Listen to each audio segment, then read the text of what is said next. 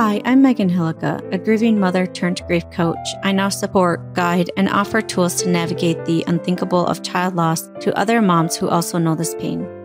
I help you go from empty, lost, and broken to learning to carry your grief and live alongside it. If there's one thing I want you to see, it's hope. Hope that there's life after loss, hope that there's so much more for you, and encouragement that you're normal. All of this is possible, along with never forgetting or moving on from your baby or child. I'm holding on to hope for you until you are ready to hold it yourself. Welcome to Grieving Moms Podcast.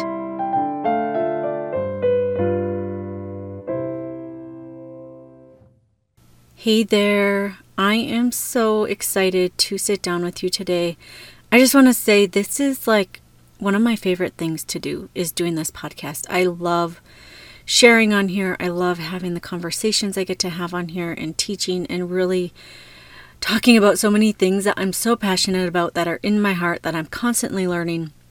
And then I get to share them with you on here. And I just want to say thank you for listening. Thank you for taking the time to listen to, I hope, learn something new and learn some new things and know that you're not alone. It is just amazing to me that it's super interesting when you are creating something and people want to listen to it. It is just really humbling. And so I want to thank you for listening and taking the time to listen. Today, we're going to talk about feelings and how not all your feelings are real. So I talk a lot about feelings, and I'm a huge proponent of feeling your feelings, of processing them and holding space for them. But maybe something that I haven't talked about as much is that even though you are feeling something, doesn't mean it's true or even real. It also doesn't mean you have to act from that feeling. And I would argue that it's actually each of our own personal responsibilities to process our emotions and feelings so we don't project them, or as I like to think about it, vomit them onto other people in our lives. And this is why feeling your feelings and processing emotions is so important in your life. First, I want to take you through kind of the framework that I look at of everything that creates our lives and our experiences. First, we have the lens in which we are looking through the world. This is like our identity, who we are. This is the way we view things and see things, right? And then when something happens to us, we experience it through that lens that we're looking through. And when we have a thought about that experience, that something that happened that was out of our control, that thing that happened, we have the thought, and that thought creates an emotion in our bodies. And from our emotions, we take an action. And from our actions, we get what we have in our lives, the results that we have. So focusing on the emotion, like I was saying, that the emotion creates the action that we take in our lives. Have you ever heard of the phrase that hurt people hurt people?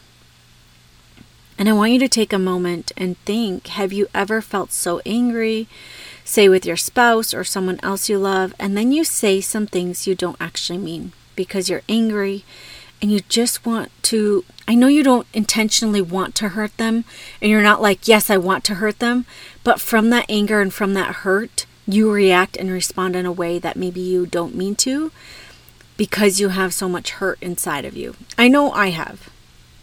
I used to believe that in order to process my emotions, I had to say and get all of the words out of my head and tell them, let's say for example, to Justin, that he needed to know everything I was thinking. And I needed to, when I think of it, I felt like I was vomiting my emotions and thoughts all over him.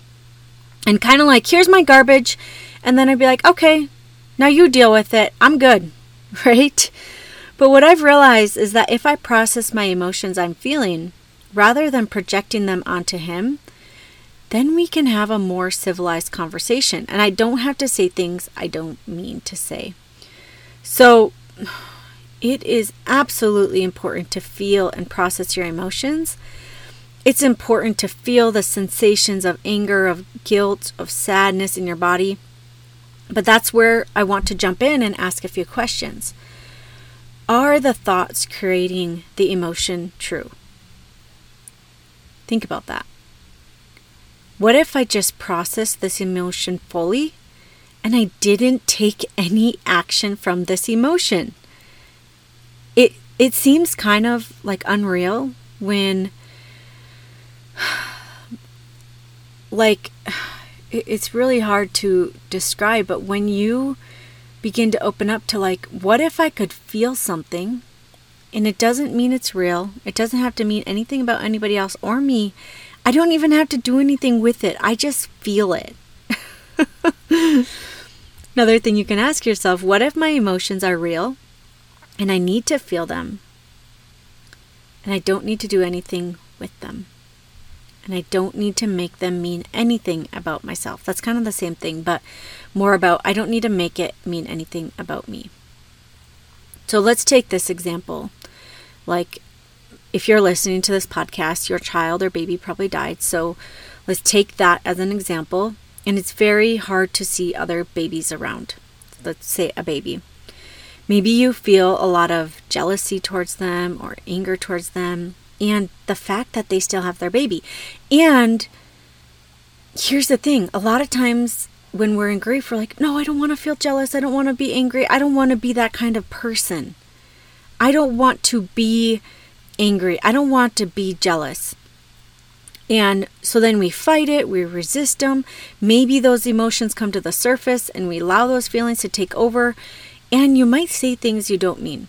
Or you might not go anywhere because you're scared of feeling those emotions and you don't want to see any babies because you might be triggered. You might feel a lot of sadness. You might feel a lot of pain because we're so scared to feel all of the emotions.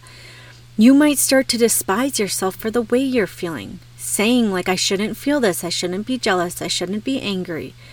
And so like I was saying, you resist it and fight it and wish you were a better person because good people don't get jealous of other people. Good people don't get angry at other people's, that they have a baby.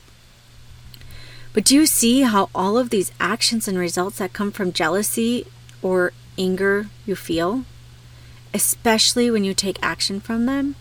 So when you are feeling all of these emotions and you stop going around because you're scared to feel the anger or the jealousy, or you don't know how to feel it and you're like, I don't know what to do with it. Or you've had this take over and you've said things you don't mean. But what if instead of in the same situation, you notice how you feel and you are very honest and open. Okay, this is jealousy. This is anger in my body. And instead of resisting it, judging it, being like, what's wrong with me? How come I, can't get a grip on myself? Whatever these thoughts that are coming up with you, you just allow yourself to process the sensations of that in your body. You're like, how interesting. I feel jealous. I feel anger. I feel sadness. And that's okay. It's okay for me to feel these things, and you sit with it. You allow yourself to fully process and move through it. How do you think you will respond or react when you just let that emotion pass through you? What if you don't have to believe that it means anything about you? What if it doesn't have to mean that you're an angry person or that you're a bad person or a wrong person because you're experiencing normal human emotions after your baby dies? How do you think you'll feel when you let it flow instead of resisting it and then maybe projecting it onto other people? For myself, I feel like I act way more in the way that I want to act because I process the emotions that could cause me to act in ways that I don't really want to act. But I allow myself to feel, and then guess what? I might actually be okay holding my friend's baby or going to a baby shower or connecting with people I love because I'm willing and able to process the emotions I'm feeling, and even willing to process any sadness or pain that might come up from doing those kind of things, knowing that I can feel this. It's fine for me to feel this. There's nothing wrong with it. And I also don't make it mean anything about me or that there's anything wrong with me or with them. Sometimes we can feel an emotion and feel like the other person is the problem.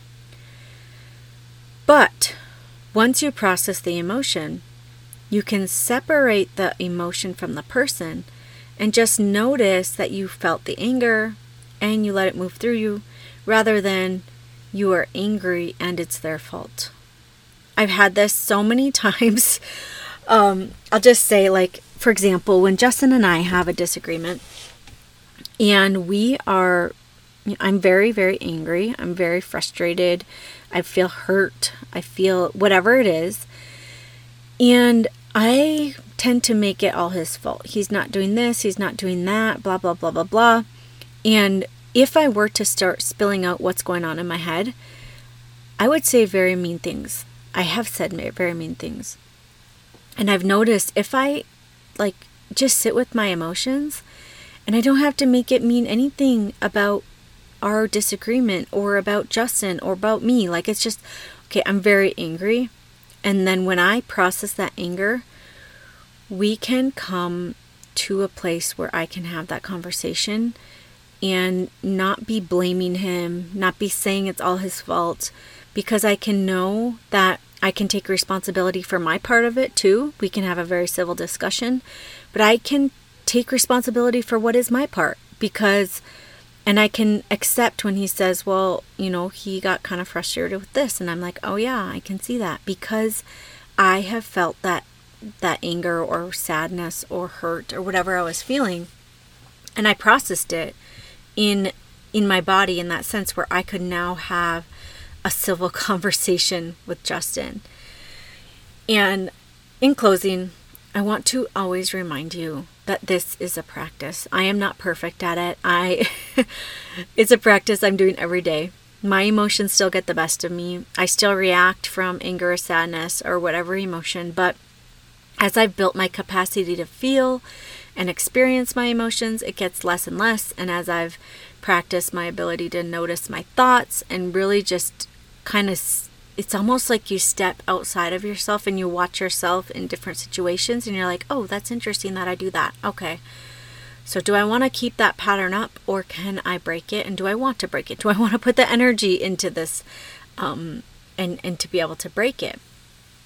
But I can see the absolute beauty that it is when I feel my emotions rather than react from them, and know that I can sit with my emotions and I don't have to push or project that hurt onto other people in my life. You can feel shame, anger, guilt, sadness, and you do not have to react to it.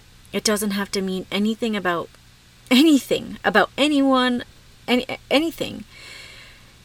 It can just be as simple as that. An emotion, a feeling in your body, energy moving through your body that you don't have to fix, you don't have to do anything with, you don't have to get rid of.